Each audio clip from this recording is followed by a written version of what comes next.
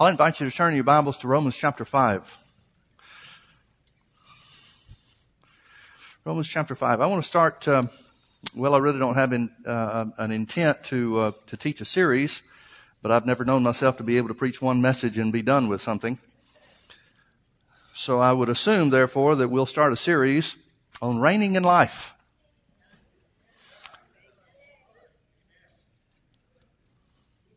Romans chapter 5, verse 17, we're going to pull something out of context. Paul is talking about, he's inspired by the Holy Ghost to speak of how sin entered the world and death passed upon all men.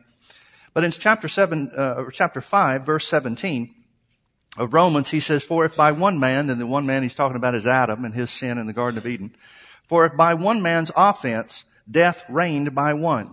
Think about that. One man's action caused spiritual death to rule and reign over the earth. Now, I wasn't there. Were you? I didn't have anything to do with what Adam did. It'd be real easy for us to just blame him.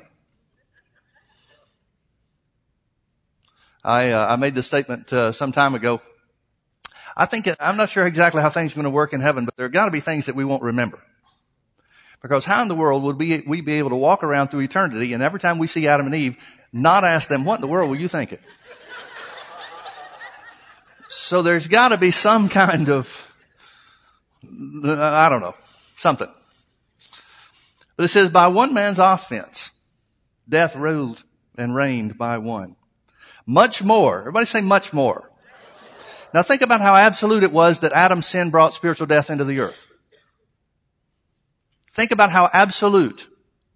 We know this from a historical position, from an experiential position. Adam's sin caused spiritual death to come into the world, and as a result, every person has been born into that system of spiritual death. And the only way to escape it is the work of Jesus. We know that. We know that before we were saved, how absolutely sin reigned over us and ruled and reigned us in our lives. How trapped we were. How imprisoned we were by spiritual death. We know these things. Yet the Bible says, as true as that is, how much more true is it that another man's action will free you from that death? For if by one man's offense or sin, death reigned by that one Adam, much more they which receive the abundance of grace and of the gift of righteousness shall reign in life by one, Jesus Christ.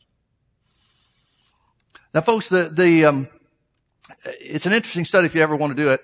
If you go look at what the Bible says about much more, all the different times it says much more, Jesus talked about much more, God loving you much more than he loves the birds of the air and stuff like that.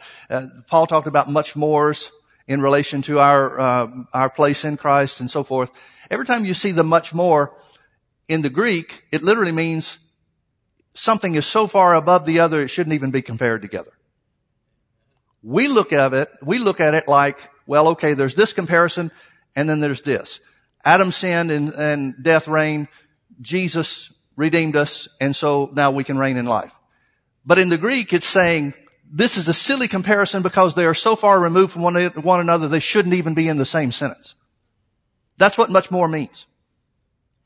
That's what much more means. As absolute as it was that Adam's sin brought spiritual death into the world, much more, so much further beyond that absolute truth, is it true that through the work of Jesus, you can rule and reign in life? Now here's the church's problem. We believe the first part of that verse. Oh yeah, spiritual death ruled and reigned. And because we have experience with that, we have a problem with the rest of it. But remember, it's God saying they're not even in the same class. They're not even on the same page. These things shouldn't even be compared. Now, I want to talk to you about reigning in life for a bit. We'll see how far we go with this. The Amplified Translation, I believe it is, says, much more they that receive the abundance of grace and the gift of righteousness shall rule and reign as a king in this life. Well, that's certainly true. But folks, I would submit something to you. That's not what the Holy Ghost is inspiring Paul to say. You can rule and reign as a king in this life. There's no question about that. But what the point of this verse is that you rule and reign in life. We think of life as being in a natural sense. In this life, in this natural life. That's not what he's talking about. He's talking about ruling and reigning in life. In other words, the life that comes by Jesus is your source. It's the origin. It's the means whereby you reign. Now it says it's conditional on two things. It says you have to receive two things. Number one, the abundance of grace, and number two, the gift of righteousness. Well, now, folks, I would submit to you that everybody that's saved has received the abundance of grace in salvation and the gift of righteousness. They may not believe they're righteous. They may not feel righteous, but everybody that's saved has technically fulfilled the terms of that verse. Is every Christian reigning? Certainly not. Well, then there's got to be something more to it than just fulfilling the technical or the technicalities or the technical aspects of being saved. He's got to be talking about something else. Paul's writing to Christians. Why should he write to them and tell them how to reign in life?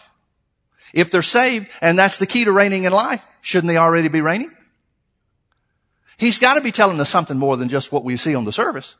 He's got to be saying something more than just get saved. What does he mean? Well, first of all, the word receive means to take hold of or to act on. Much more, they which take hold of or act on. Two things. The abundance of grace and the gift of righteousness. The result is you'll reign in life by one, Jesus Christ. Now, what does that mean? Well, grace has a lot of different definitions, and probably the most common definition that everybody's familiar with is unmerited favor. I don't like that definition. I don't have a problem with the favor part. The unmerited part is what I have a problem with, because every time you say unmerited favor, the only thing people hear is unmerited. The only thing people get from that definition of unmerited favor, at least in my opinion, is we don't deserve it. Well, once you start thinking about what you do or don't deserve, you miss out completely on what belongs to you. How many times do you bring your kids Christmas presents or birthday presents and they say, "Oh, Mom, I don't deserve this"? Seriously? They couldn't care less if they deserve it. It's theirs. You put it out in front of them. It's mine. Right? Why don't we do that spiritually? Why don't we do that spiritually? Why do we go to we don't deserve this? And whatever we think we don't deserve, we just ignore. If we don't think we deserve God's favor, then we ignore the fact that we have God's favor. And we live in a lower level of life. Why is that? Well, I think, we'll talk about some of that as we go. I think the biggest part of it is religion has hammered us and beaten us down so much that we fail to recognize what the abundance of grace really is. I like a better definition for the abundance of grace. Now, you can't find this in the Bible, but it's a scriptural principle. Grace is everything that God did for us through Jesus. Therefore, as far as I'm concerned, the grace of God is the finished work of Jesus. Now, like I said, you're not going to find that in a scriptural definitions. You can't turn to a chapter and verse and find that definition, but it fits as far as what God intends for us to have. So for my purposes, agree with this or not, you choose for yourself. But for my purposes and the purpose of this discussion, we're going to talk about the grace of God as being the finished work of Jesus. Because everything God ever did for you, He did for you through Jesus. Everything that He showed His favor upon you toward or concerning, whether you deserve it or not, was through Jesus, right? So let's look at it in that sense. It says, much more they which take hold of or act on the finished work of Christ and the gift of righteousness shall reign in life by one Jesus Christ. Well, that's a whole different meaning to me. Because now we're not talking about some nebulous grace, thing that you can't put your finger on. I think one of the problems that we have with the idea of grace, the concept of grace, is that there are so many different definitions that people use. That's why for me, it always comes down to the finished work of Jesus. If we take hold of that, then we can rule and reign in life. Now I want you to turn with me over to Ephesians chapter 1, because I want you to see something that the Bible tells us about this condition of reigning in life that's available to us. I think in order for us to understand how to reign in life, we've got to understand some attributes or characteristics of God. Because if you don't understand who God is and how God works, then you're never going to understand what He intends for you in life through Jesus. Now in Ephesians chapter 1, we'll start in verse 1. Paul, an apostle of Jesus Christ by the will of God, to the saints which are at Ephesus. In the oldest manuscripts, at Ephesus is not there. We don't know for sure that he wrote this to the Ephesians. Now, it's written in many of the later manuscripts, and so we assume that they thought it was written to the Ephesians, and so we accept it as such. But really, this letter is written differently than any of the other letters Paul wrote because it's not written to fix a problem. Every other letter Paul wrote, he wrote to address a problem or a situation that was going on. This is not the case with the letter that we recognize as the Ephesian letter. He wrote this, and it could apply to anybody, anywhere, under any circumstances. Because it's doctrinal truth rather than, okay, here's what I know you're going through, here's how to fix this, here's what you do. So here where he says to the saints which are at Ephesus, it could be to the saints anywhere. It certainly belongs to you and me, but it could be to anybody. So he says, this is to the saints at Ephesus, literally to the saints, and to the faithful in Christ Jesus. Grace be to you and peace from our God our Father and from the Lord Jesus Christ. I wonder if Paul is saying there's a difference between people that are saints and those that are faithful. He did say the saints and the faithful. Are those two different people? They can be. We see that in the modern day church world that we live in. Verse 3. Now, let me make a statement about this. There's no punctuation in the original Greek, but we know from the sentence construction and grammatical stuff and all that kind of thing, from verse 3 to verse 13, through verse 13 is one sentence. It's one sentence. It's one thought with all kinds of things tied into it. How does he start off? Verse 3. Blessed be the God and Father of our Lord Jesus Christ, who hath, everybody say hath. That means past tense, right? It didn't say who will.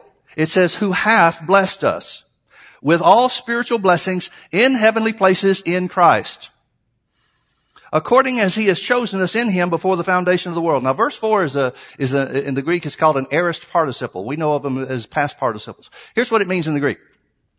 It means that whenever you have an aorist participle, the subject of that participle, or the content that's being spoken of in the participle, precedes the original verb, the main verb.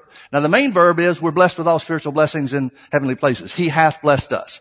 So that means before he hath blessed us, something else took place. Well, what took place? Verse 4. According as he has chosen us in him before the foundation of the world, that we should be holy and without blame before him in love. Verse 5 is another aorist participle. You can understand these things build on one another over and over and over again. That's why this is all one big sentence from verse 3 to verse 13, through verse 13. So it's saying before he has blessed us with all spiritual blessings in heavenly places, something happened. He chose us before the foundation of the world. And before that, something else happened. Verse 5, having predestinated us according to unto the adoption of children by Jesus Christ to himself, according to the good pleasure of his will. So what's it saying? Well, Genesis chapter 1 verse 1 says, in the beginning God created the heaven and the earth. Well, in the beginning of what? In the beginning of God? God has no beginning. What does it mean? In the beginning God created the heaven and the earth. It's the beginning of the story of God's dealing with man, apparently. Because God had no beginning.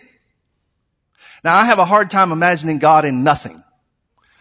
Because how can you be God and there be nothing? You know? But in my little peanut brain, I imagine that before God ever created the heavens and the earth, and by the way, the heavens and the earth that are spoken of there are not the ones that he put Adam and Eve in the middle of. The world, the creation of the world, chosen us before the foundation of the world, means the world that was before Adam and Eve, the world that was destroyed, the world of old that Peter said God didn't spare. The world that Satan or Lucifer was in charge of and the angels ruled over. Now there may have been something before that we don't know. We just don't know. We know that's as far back as God reveals to us. But however far back it goes, how many ages there were, whatever systems there were prior to what we know about, before all that was created, God came up with a plan. So God and Jesus and the Holy Ghost are sitting around the conference table. Now I know if there's a conference table, that means there is something. I get it. I understand. I know there are holes in my illustration here. But before God ever looked into the world and formed the world and said, let there be light or anything else, before he created the heavens and the earth, God came up with a plan. He predestined certain things. Now, I'm going to have to interrupt myself here for a minute, because anytime you use the word predestined, depending on people's religious background and stuff, all of a sudden they start going back to what they've heard from church and teachings and so forth. The Bible doctrine of predestination is simple if you understand how God operates. First and foremost, the Bible says that nothing trumps man's will. It says God wills for all men to be saved, yet we know that all men are not saved. Well, if God's will is for everybody to be saved, but not everybody is saved, then what is the most dominant force? God's will or man's will? Man's will. That's why Jesus said, whosoever will, let him come unto me. So in order to understand predestination, you have to understand that nothing trumps man's will. God could trump man's will, but he set himself boundaries so that he never will. So it's not a matter of what God can do, it's a matter of what God does. Okay? So, in order to understand predestination, let me give you a quick little illustration that we can all relate to. Let's say the church is going to have a big event. Do we send out the invitations to the big event before or after we plan it? We plan the event first, right? What's the first thing we plan in the event? Well, we want everybody to come. So we know that we're going to make invitations or send out invitations to everybody. But we've got other things to do before we ever get to that point. We've got to plan when the event's going to come or going to occur. Because if we want everybody to come, then we've got to make sure it doesn't conflict on the schedule with other things that are going on. We wouldn't plan a big event on Super Bowl Sunday.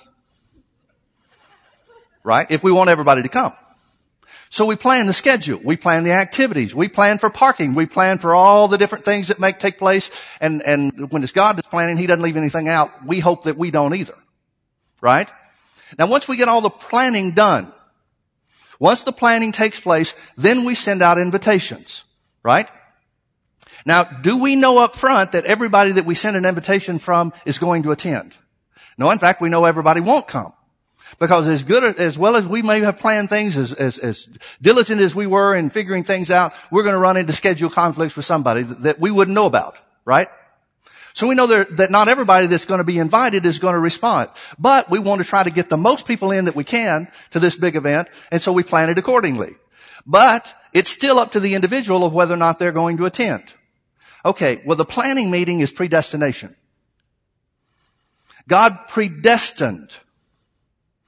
And this took place before the world was ever formed, before God ever created the old earth, the old world that the angels were in charge of. That Lucifer was the anointed cherub that covers. And so God predestinated us. He predestined certain things. He predestined that we would be in Christ. He predestinated us in verse 5 according to the adoption of children. He predestined that man would be his children. Now why do you have to predestine that? See, some people say that all of mankind are the children of God. Well, God seems to disagree. Just because somebody is born into the earth doesn't mean they're a child of God. Being a child of God comes only through one way, and that is through accepting Jesus as your Lord and Savior. He predestinated us unto the adoption of children by Jesus Christ. In other words, the only way you can be a child of God is through Jesus. So the planning meeting, God's big event, which is salvation, which is redemption, God's big event had a pre-planning meeting. And that planning meeting was between God, Jesus, and the Holy Ghost. And they foreordained, they foretold, they foreknew that this is how it was going to work. So they planned for everybody. Jesus died for the sins of the world, it says. Not the sins of the saved. It says that he died for the sins of the world. Now there are 4 words in predestination that the Bible uses concerning predestination that are important for you to recognize. I haven't finished my illustration yet. We'll get back to it. The first is predestined, the second is called, the third is chosen, and the fourth is elect.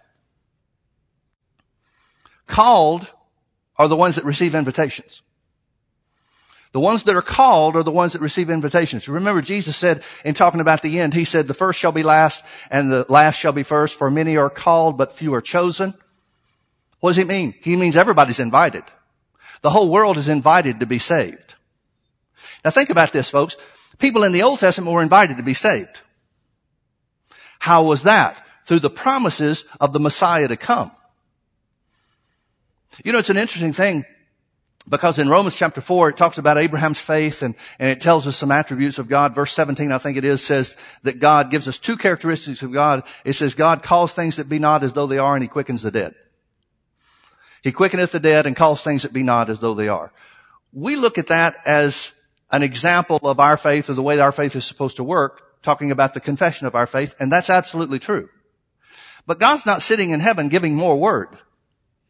He's not sitting in heaven saying more and more and more things. The Bible says, forever, O Lord, thy word is established in heaven. In other words, God has spoken his word. He's not speaking more words. His word is already given. His word is already spoken. So where it says he calleth things that be not as though they are, he's not looking at your situation and you may need healing and says, okay, well, Jim, I'll speak healing for Jim. That's already been done. He's not looking at your situation over here and if you need finances and speaking finances into your life. That's not how it works. God's already spoken his word. And he spoke his word through Jesus, through the finished work of Jesus. He spoke healing, he spoke well-being, he spoke prosperity, he spoke redemption, he spoke everything in through what Jesus has done and what Jesus has accomplished. That's why the Bible talks about how we have, past tense, been blessed with all spiritual blessings in heavenly places. Some people will see that spiritual blessings thing and say, yeah, but Pastor Mike, I want earthly blessings. Well, we need those down here, don't we? You're going to need those as long as you're here. But the reality is, every earthly blessing starts as a spiritual source. So the fact, if the Bible says God has blessed you with all natural blessings, you'd be worse off than having been blessed with all spiritual blessings. Because spiritual blessings create natural blessings. Natural blessings don't create spiritual things. So where it says you've been blessed with all spiritual blessings in heavenly places in Christ, and notice all of these things are related to Jesus.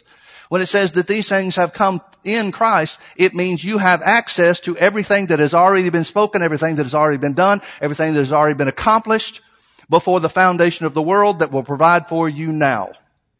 The Bible says in Isaiah chapter 65, and Isaiah 65 is talking about the millennium when Jesus comes and rules and reigns on the earth. And so I realize that it's not, that we're taking it out of context a little bit, but at the same time, God doesn't change. God's not different during the millennium than he is now. And it says in Isaiah 65, it says, I will answer before they call. Well, that's always been God's plan. When you pray about something that's going on in your life, God doesn't do something to change it. He does something according to what's already been accomplished. He provides for you the word which can be received by faith so that you can take hold of, receive the finished work of Jesus to change your situation. God's not doing anything new today. Does this make any sense? So when you pray for finances, you pray for healing, you pray for any natural thing that you need here on the earth, God's not going to do something new. There's nothing that he hasn't already thought of and pre-planned for. That's what it means that we were predestined in him. He planned the event perfectly. If I need a new car and I'm praying for a new car so I can get to work or something like that, praying for a new job or something like that, God doesn't have to create one. There's a spiritual blessing that I can receive by faith that will enable me to receive here on the earth. Do you understand what I mean? In that sense, he's already called things that be not as though they were. The word's already been spoken. Now, if you know that, then you can see how in the Old Testament, even though those guys that believed in the promise of the Messiah before Jesus ever came, hundreds of years before Jesus ever came, thousands of years maybe before Jesus ever came, they are waiting patiently. They are standing expectantly waiting for Jesus to be raised from the dead. That's why the Bible says Jesus led captivity captive. He went to paradise, told them, I'm here. I'm the one that was promised. I'm here. Who wants to go with me? Everybody says, well, we've been standing here waiting for you for a long time. Let's go. In other words, they were called and they were chosen. Now, chosen is an interesting word. Remember the four words, predestined, called, chosen, and elect. Chosen is an interesting word because sometimes chosen is used in the scripture to mean invited. Other times chosen is used in the scripture to mean those that have responded. Elect always means those that have responded. But chosen is kind of a transition word. And so here where it says in verse 4, according as he has chosen us before the foundation of the world, he has chosen us in him. Past tense, he has chosen us in him. He has chosen us in him. He has chosen us in him. You've got to look at the context to see whether that means he invited you or whether you responded. Well, since it was before the foundation of the world, you couldn't have responded. So here, this word chosen means invited. Yeah, but Pastor Mike, I wasn't around. I didn't get my invitation. Yeah, you did. because you were in Christ even then. So the invitation went to all those who would be born into the earth who had the opportunity to be in Christ. It means God invited everybody. That's why at the end, nobody can stand there and say, well, I never knew. Yeah, sure you knew. Everybody gets their invitation. Whether you respond or not is up to you. That's how predestination works. God pre-planned redemption for everybody. He invited everybody. Not everybody responds, but certain ones do. What are those people called that come to the big event? The chosen and the elect. Do you understand how predestination works? God provided for everybody. That's the only way God could be without blame, so that everybody has the option. Everybody has the choice. Everybody has the opportunity to be in Christ, to miss hell and make heaven. What you do with that opportunity is up to you. Everybody stands on their own and answers for whether or not they have made Jesus the Lord of their lives, or they choose to pay for their own way. He doesn't twist your arm and make you come to the event. All right, back to chapter 1 of Ephesians. Now with that understanding, let's look a little bit further. Blessed be the God and Father of our Lord Jesus Christ, who hath blessed us with all spiritual blessings in heavenly places in Christ, according as he has chosen us in him before the foundation of the world. This was the pre-planning meeting. This is where the invitations were made. They were planned and they were made. Not just when you heard, but from the original planning of the event. The predestination event, or the predestination meeting. What did God plan? Or what did he invite us to? He has chosen us in him before the foundation of the world for two things. Number one, that you should be holy. Number two, that you should be without blame. Now folks, I would submit to you that those are the two problems with the church world today. They don't believe they're holy and they don't believe they're without blame. I would submit to you that those are the two things that keep believers from reigning in life. They don't believe they're holy. Even though the Bible says we've been made the righteousness of God in Christ Jesus, they think that's well, yeah, he's gonna do that, or yeah, that technically that's supposed to be the way it is, but I really know me. Can I get a witness?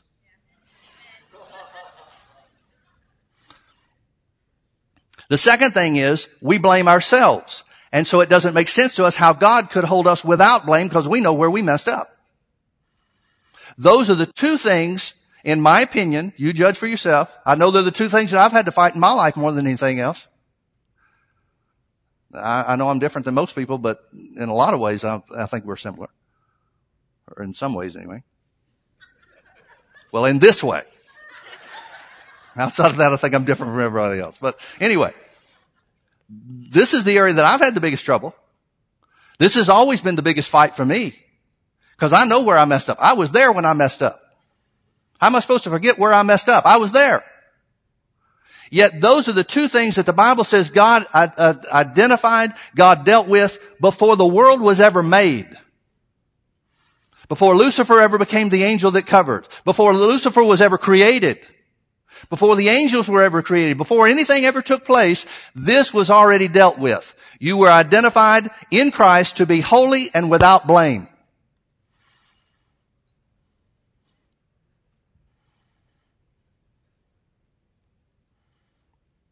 Folks, that is more true than the seat that you're sitting in. It is more real than the car that you drive. It is more real than the person you're sitting next to. This is absolute truth. God dealt with this once and for all before you ever came on the scene. Knowing full well you were going to mess up. Knowing full well that Satan was going to rebel. Knowing full well Adam would mess up. Knowing full well that Jesus would come to the earth and die on the cross for mankind's sins. He chose you. This was part of the preordination, the pre-planning meeting. This is what God intended from the beginning, that you would be holy and without blame. Then why do you think you're unholy? Why do you blame yourself? God doesn't. And He never has. There was a time where you were responsible for your own sins, but as soon as you made Jesus the Lord of your life, that was done away with. You've never, in that sense, been unholy to God from the time you made Jesus the Lord of your life. Verse 5. Having, again, this was before the foundation of the world, having predestinated us unto the adoption of children. In other words, we become holy and without blame when we become a child of God in Christ, or by Jesus Christ. Having predestinated us unto the adoption of children by Jesus Christ to himself, according to the good pleasure of his will. What does that result in? Verse 6, to the praise of his glory, the glory of his grace, wherein he has made us accepted in the beloved. You are accepted. Quit trying to think that you're a stepchild of God. He's accepted you. Why? Because this was part of the pre-planning meeting. Doesn't have anything to do with you. This was before you ever came on the scene, and God knew exactly who you were going to be before you ever showed up. So there's all kinds of things the devil will try to twist things up. Well, God planned for all of mankind to be in Christ, but he never thought I'd do the things I've done. Are you serious? He knew exactly what you would do. He planned for everything. It doesn't mean he caused you to do the things that you did, but he knew who you were going to be, and he still made place for you. Verse 7, in whom we have redemption through his blood, the forgiveness of sins, according to the riches of his grace, the finished work of Jesus, wherein he has abounded toward us in all wisdom and prudence. Why? Because you're holy and without blame before him. Having made known unto us the mystery of his will. He's not trying to keep anything hidden from you. He's made known to you the mystery of his will, according to the good pleasure of which he has purposed in himself. He's the one that devised the plan. That in the dispensation of the fullness of times he may gather together in one all things in Christ, both which are in heaven and those which are on earth, even in him. There's not two churches, folks. There's not an early church and a later church, present day church. There's one church. Some of it's in heaven, some of it's in earth. The dispensation of times is talking about the millennium, is talking about when God will join everything together. That was his original plan.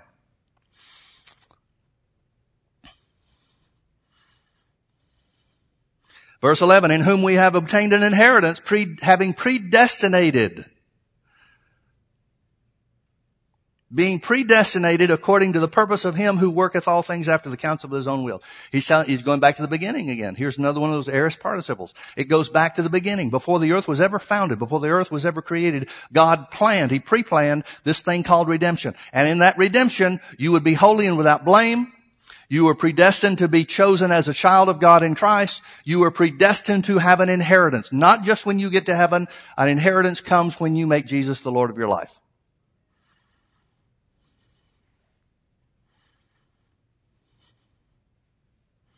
In whom also we have obtained an inheritance, being predestinated according to the purpose of him who worketh all things after the counsel of his own will, that we should be to the praise of his glory. Not that we should have to hide because of our mistakes. I don't know if you know this or not, but as worthless and as unholy and as unworthy as you may think or feel like you are what brings God praise. God's happy with you. You may still be a work in progress. We all are. But God's happy with you. He doesn't hide his eyes from you and try to make sure that the devil doesn't know you're really in his family. He's happy with you. You're exactly who he planned for. You know what I'm trying to tell you? You've been predestined to win.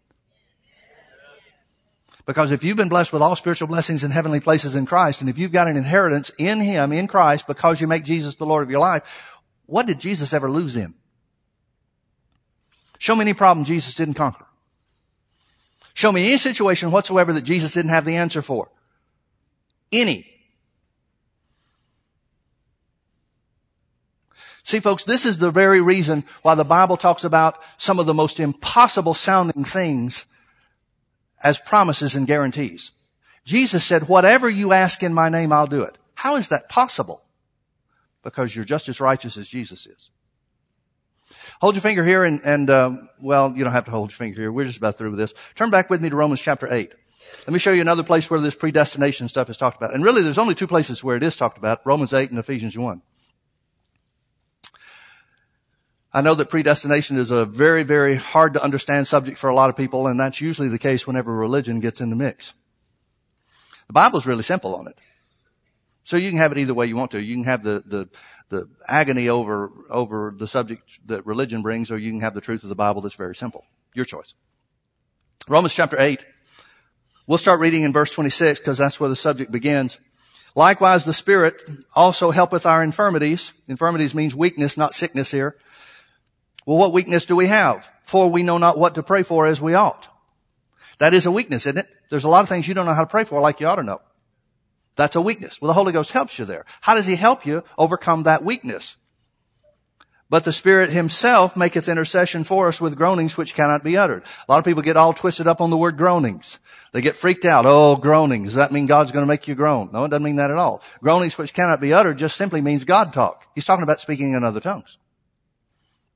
He's talking about divine utterance. So the Spirit helps you when you don't know how to pray for things like you ought to know by giving you utterance in other tongues to pray those things out. That's all verse 26 is saying.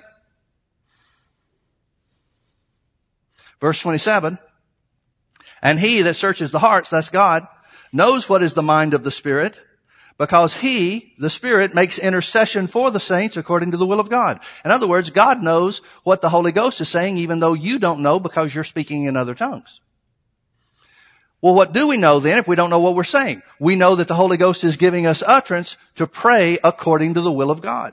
Praying in other tongues is the easiest way to be unselfish in your praying. Because you're not praying what you want to pray, you're praying what the Holy Ghost gives you to pray. You can't pray selfishly if you're praying in other tongues. Because that's utterance given by God. That's not you trying to direct your prayer. And outside of that, you can be pretty selfish in your praying, can't you? I've heard people want to get me to agree with them. Pastor Mike, pray with me that so-and-so will do such and such. Well, how do we know so-and-so wants to do that? I can't pray against their will. Or I can, but it wouldn't do any good. So it's real easy to get selfish in your prayer, but not when the Holy Ghost is giving you utterance to pray. Praying in other tongues is such a wonderful tool because it helps you to pray beyond things that you understand, helps you pray beyond things that you know how to pray. And even some things you may know how to pray up to a certain point, but after that, how do we know? If I'm going to pray for you, I may know some things that's going on in your life, but I don't know everything. But if I get the Holy Ghost to help me to pray for you, He knows what's going on. He knows how to pray for the things that you wouldn't want me to know about. Verse 28. Here's a verse that everybody knows. And we know that all things work together for good to them that love God and to them that are called according to His purpose. Does anybody ever hear that verse of Scripture talked about in any way other than when tragedy strikes?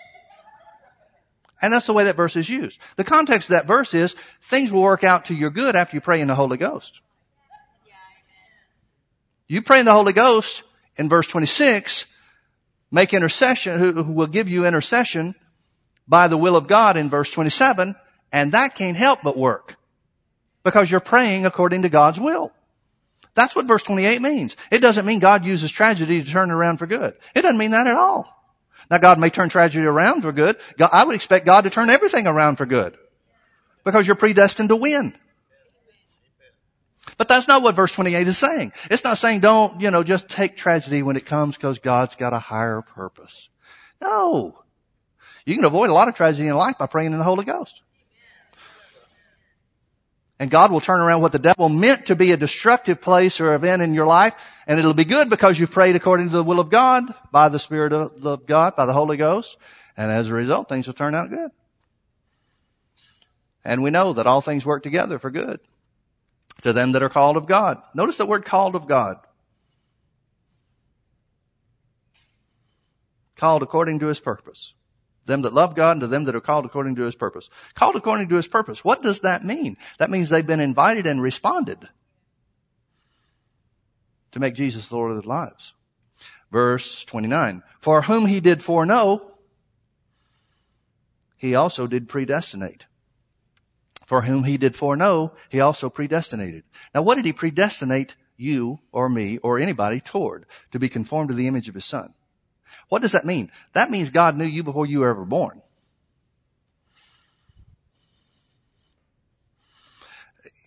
I don't want to make this an abortion topic, but how could God know you before you were born if life does not begin at conception? How could God foreknow you if life doesn't begin at conception?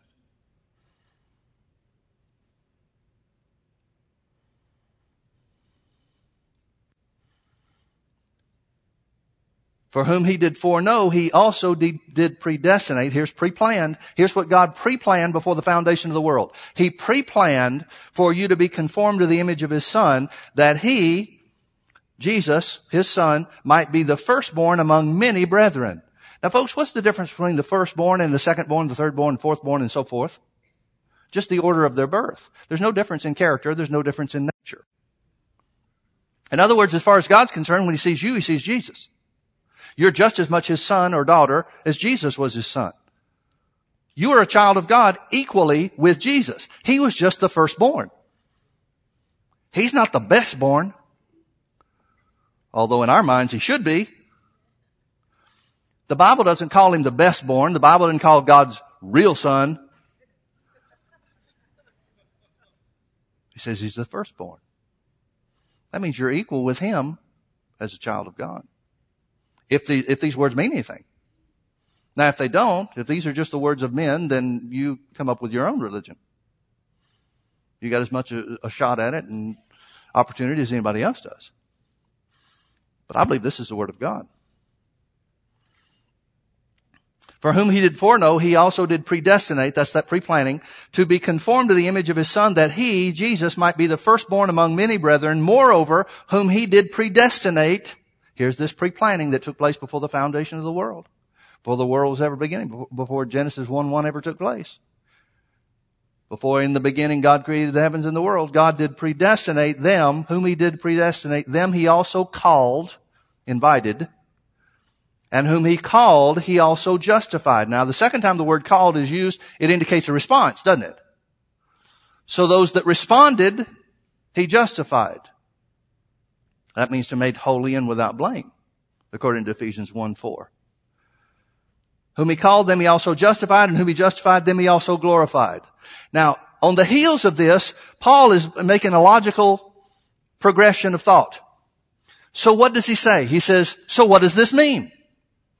That's what the next verse is talking about. Verse 31, what shall we say to these things? In other words, he's saying, so what does all of this mean?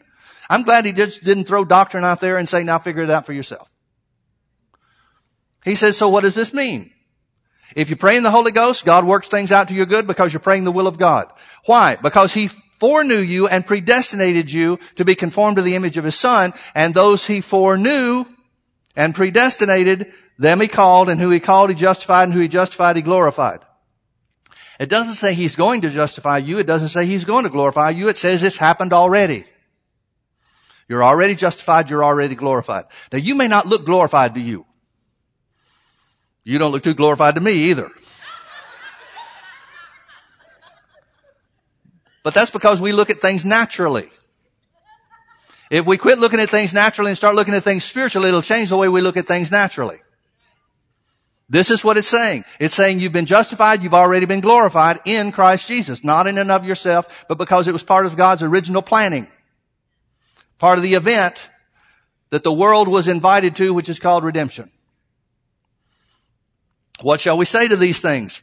If, literally, since God be for us, who can be against us? He's saying God's on your side. What does it matter what comes against you? Now folks, go back to what we talked about. God calls things that be not as though they are. He calls things that be not as though they are. If he has called you into victory, and he has. If he has called you into the victory that Jesus showed us. Jesus said, I'm the one that shows you what the Father is like. He that's seen me has seen the Father. Show me anything Jesus ever lost in. There were times where Jesus laid his life down. There were times where he didn't respond. But show me anything that he lost in. Show me anything that he didn't have the means to overcome. Whether they were physical, whether they were financial, whether they were spiritual. Show me anything that he did not have the spiritual power, the supernatural power that translated into natural resources to overcome in. Anything. Please. Anybody. Doesn't exist. And you're the firstborn, or he was the firstborn among many brethren. That means if you're one of the brethren, you've got the same things that he does. Why? Because he preordained you, he predestined you to obtain an inheritance. What inheritance? The same inheritance that Jesus operated in. That means you're predestined to win in whatever you face. And since God has already called things that be not as though they are, all you have to do is by faith exercise your belief in His Word to obtain those things that have been spoken. That's why we can stand. I don't want to use the word wait because wait indicates a passivity. I think too many people are waiting on God, and that's not what the Bible means when it says wait on the Lord. When I use the word stand, I mean to hold your ground actively, aggressively, expecting God's Word to be realized in your life. That's what I'm talking about. That's what the Bible says through faith and patience. We inherit the promises. Patience is not some sit back and, rest in the easy chair and hope things work out. Patience is an expectant standing, aggressively expecting God's Word to be realized. That's what you're predestined to. Now, Jesus didn't agonize over things, but He wasn't surprised when the fig tree dried up the next day. He spoke the day before, no man eat fruit of thee hereafter forever. This is Mark chapter 11. Next day, the disciples come by. They're astonished. They said, Master, look, the fig tree which you cursed yesterday is withered away. Jesus is like, what did you think? Well, duh. How many things have you heard me say that didn't work? He could have responded any of those ways, folks. But it's not like Jesus says, wow, that was quick. He wasn't shocked by anything. He knew that His words were working. Now, what if He had passed by there and it wasn't dried up yet? Would that have bothered Him? Not a bit, because He's still standing expecting His words to come to pass. But the fact that it already changed, He just simply said, yeah, have faith in God. In other words, you can do this too. Why? Because you've been predestined to be conformed to His image. You've been predestined to do the same works that He did. You've been predestined to win in everything in life just like Jesus did.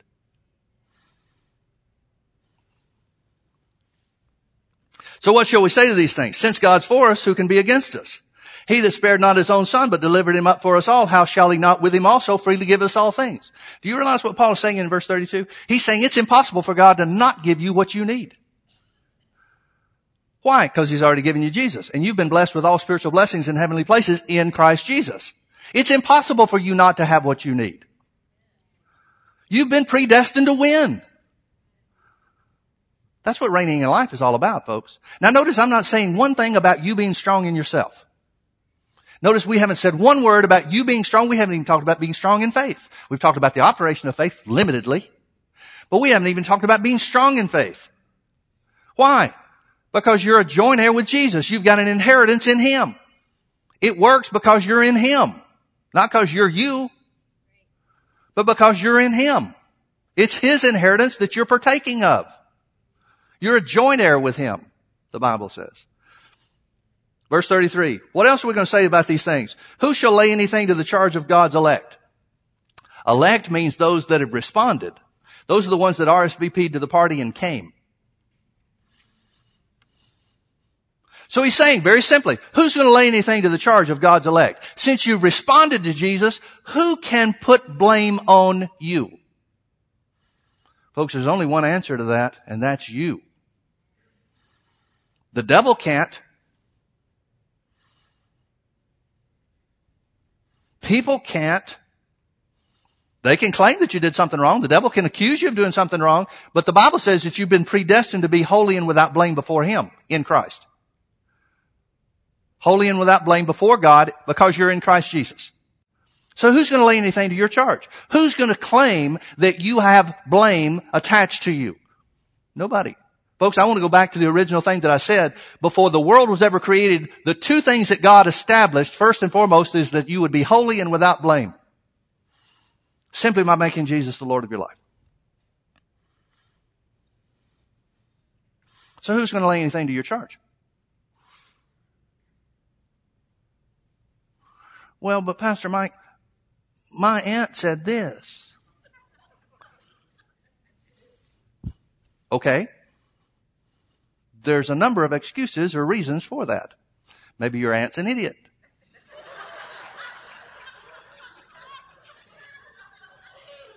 Maybe she doesn't know. Maybe she's mistaken. There could be simple answers for this, or complex ones. But the reality is, who can lay anything to your charge? Who can make you feel unworthy, Only you. The devil can't do it. Other people can't do it. Now that doesn't mean we're never going to make a mistake. And when we make a mistake, we need to fix it. We need to turn around. Remember, we've been predestined to obtain an inheritance in love. We got to maintain our love walk. So if we do something wrong to somebody, we've got to be the first ones to say, I'm so sorry. I didn't mean to do that.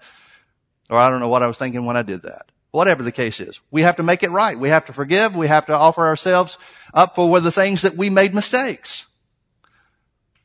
But none of those things make you unworthy. Who shall lay anything to the charge of God of the elect? Why? Because it's God that justifies. Who is he that condemns? Who's going to condemn you? You're the only one that can condemn yourselves, folks. The devil can't do it. If the devil tried to take your mistake up before God, God's going to say, hey, they're holy and without blame. They're in Christ. And he has a legal right to do it because Jesus died for the sins of the world. Jesus took the penalty of sin, the original sin that opened the door to spiritual death into the world, as well as your individual sins. Who is he that condemneth? It is Christ that died, yea, rather than is risen again, who is even at the right hand of God, who also makes intercession for us. You know the reason Jesus is seated at the right hand of the Father? The reason he's seated at the right hand of the Father is proof that you were predestined to win. He's seated at the right hand of the Father. He never moves from the Father's right hand as the eternal proof that you're redeemed. And through that redemption, you have the inheritance. You're one of the many brethren that Jesus was the firstborn of. You're predestined to be conformed to his image. You're predestined to do his works. You're predestined to reign in life through him. And Jesus is the proof of that, always sitting before the right hand of the Father. Verse 35, who shall separate us from the love of Christ? Shall tribulation or distress or persecution or famine or nakedness or peril or sword? I never knew those things were whose. Notice he doesn't say what shall separate us. He said who. There must be a personality behind those things. Well, this is all the stuff that the devil does to try to separate you from the position that you rightly have in Christ Jesus. This is how he tries to separate you from the predestined win that God has ordained for you. A lot of people get all wound up about some people predestined to heaven, some people predestined to hell. Forget that. The reality is you've been predestined to win. Pure and simple. You want to talk about predestination? Let's talk about predestined to win. Religion won't have that discussion. So who shall separate us from the love of Christ? Is tribulation enough to do it? How about distress? How about persecution? Famine? Nakedness? Peril? Or sword? As it is written, for thy sake we are killed all the day long. We are accounted as sheep for the slaughter. Nay, now here's the point of all of this, folks. This is what Paul is going to, or starts off by saying in verse 31, what does this mean? Nay, in all these things we're more than conquerors. Nay, in all these things we're more than conquerors. Why? Because we've been predestined to be conformed to the image of his Son. We've been called, justified, and glorified when we responded to the invitation. Now with that in mind, I want you to turn with me over, we'll close with this. I know I'm out of time, but turn with me over to, how do I wrap this up? How about James chapter 5? James chapter 5. No, First John chapter 5. Here's the problem when I try to wrap things up. I can't wrap things up. I know how to start. I know how to get going. I just know how to quit. 1 John chapter 5. We'll save James 5 for another time. This is what always happens to me. I start off with one thought and then I get stirred up when I get to preach, and now I can think of 5,000 different sermons we can have on this subject. Which really blesses the audio people. They think, oh, here comes another 100 tape series. 1 John chapter 5. Notice in verse 4. John said by the Holy Ghost, for whatsoever is born of God. Now, things are not born of God. Whatsoever is born of God has got to be talking about people. People are born of God, right? People are born again. Things aren't born again. People are. So the whatsoever is born of God, he's talking about people. So let's use whosoever. For whosoever is born of God overcomes the world. Notice what John is saying by the Holy Ghost. He's saying whoever is born of God wins. Now obviously he's talking about potential. He's not talking about automatic, because not every Christian wins. That goes back to where we started in Romans chapter 5.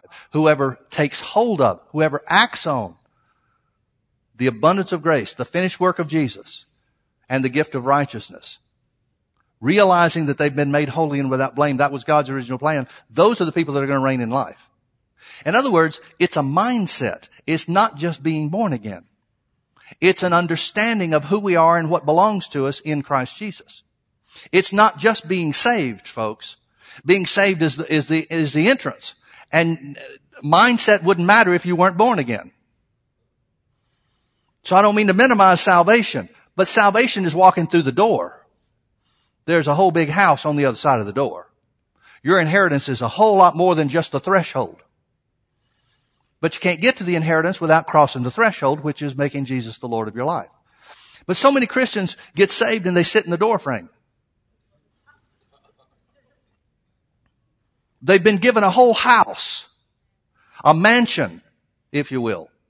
And they get saved and they sit down and say, oh, isn't this wonderful? Well, there's a lot of stuff in there. Yeah, but this is just great. After a while, you get hungry sitting in the doorframe. And then so many Christians are saying, well, I don't know what God's purpose is in this, but I guess He has a plan. Well, His plan is for you to go in the kitchen and eat.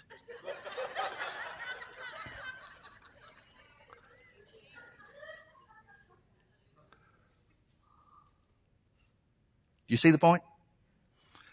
So he's talking about a knowledge of who we are. The Bible says, Peter said it this way, 2 Peter chapter 1 verse 3, I think it is. He said, grace and peace are multiplied unto you through the knowledge of Jesus. Grace and peace are multiplied unto you. He didn't say they're added, he said they're multiplied. Now how is grace multiplied? If grace is the finished work of Jesus, how is that multiplied unto you? Through the knowledge of who you are in Christ Jesus. The knowledge of who you are will enable you to partake, take hold of what Jesus has done so that you can reign in life. So he's got to be talking about something more than just getting saved. Wouldn't it be great? Well, it wouldn't be, but we think it would be if somebody got saved and the next day everything just worked out for them for the rest of their lives. You know the problem with that? Nobody'd ever grow. Because people would get saved for the natural benefits. But the reality is, when you get saved, even though there's more opposition raised against you from that point forward, you can learn about who we are in Christ, and then things will work out for you. Even when it looks like you lose, the faith that we have through the knowledge of God's Word will cause things to turn around and change circumstances. God didn't make it easy for you. If He'd have made it too easy for us, then it would have been a natural thing, and it would, well, the time in the history of the church where the church was the most powerless was when the king commanded everybody to become a Christian. Because then everybody said they were a Christian, but they were a Christian for the wrong reasons.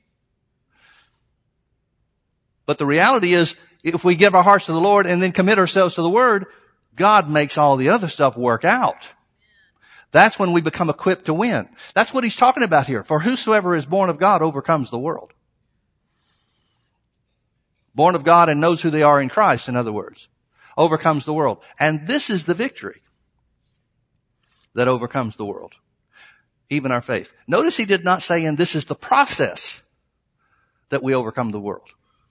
He said, this is the victory that overcomes the world, even our faith. He said, your faith, your belief in God's Word. Faith comes by hearing and hearing by the Word. Your belief in God's Word and your action on that faith by confessing with your mouth. Jesus said that faith works in two ways. Believe in your heart and confess with your mouth. He's literally saying, if we put these things together, he's literally saying what you believe from God's Word and say with your mouth is your victory. It's not the means of victory. It is your victory. In other words, if I speak healing because the Bible says Jesus took my infirmities and bore my sicknesses and with the stripes I'm healed. Therefore I confess I'm healed by the stripes of Jesus. That's my victory. It's not the means whereby victory comes. It is the victory itself. As far as I'm concerned, it's mine now. I've just called things that be not as though they were. You're not healed when your body shows up well. You're healed because God said, or when you were healed when God said, Jesus took your infirmities and bore your sicknesses. Literally, you were healed in the pre-planning meeting when God said, Jesus, here's what you will do. That's why faith is such an absolute thing for us. If we just understand how it works. If you've confessed the Word of God in your situation, I don't care if it's been a week, I don't care if it's been a month, I don't care if it's been 10 years, it's real as far as God is concerned. Why? Because He called things that be not as though they were. So what's our part? Our part is to aggressively stand, expecting the things that we've spoken to come to pass. Now, if you expectantly stand, what does that mean you do? It means you praise God for the answer. Folks, you've been predestined to win. If you don't get anything else out of this morning, well, there's a lot of things I want you to get out of this morning. I don't know what I'm trying to say. You've been predestined to win. There's not one area in life that God planned for you to lose. Now, I've had some losses. I don't know about you, but I've had some losses. What does that mean? That means I didn't understand what belonged to me. Let me face that situation again, see how it turns out.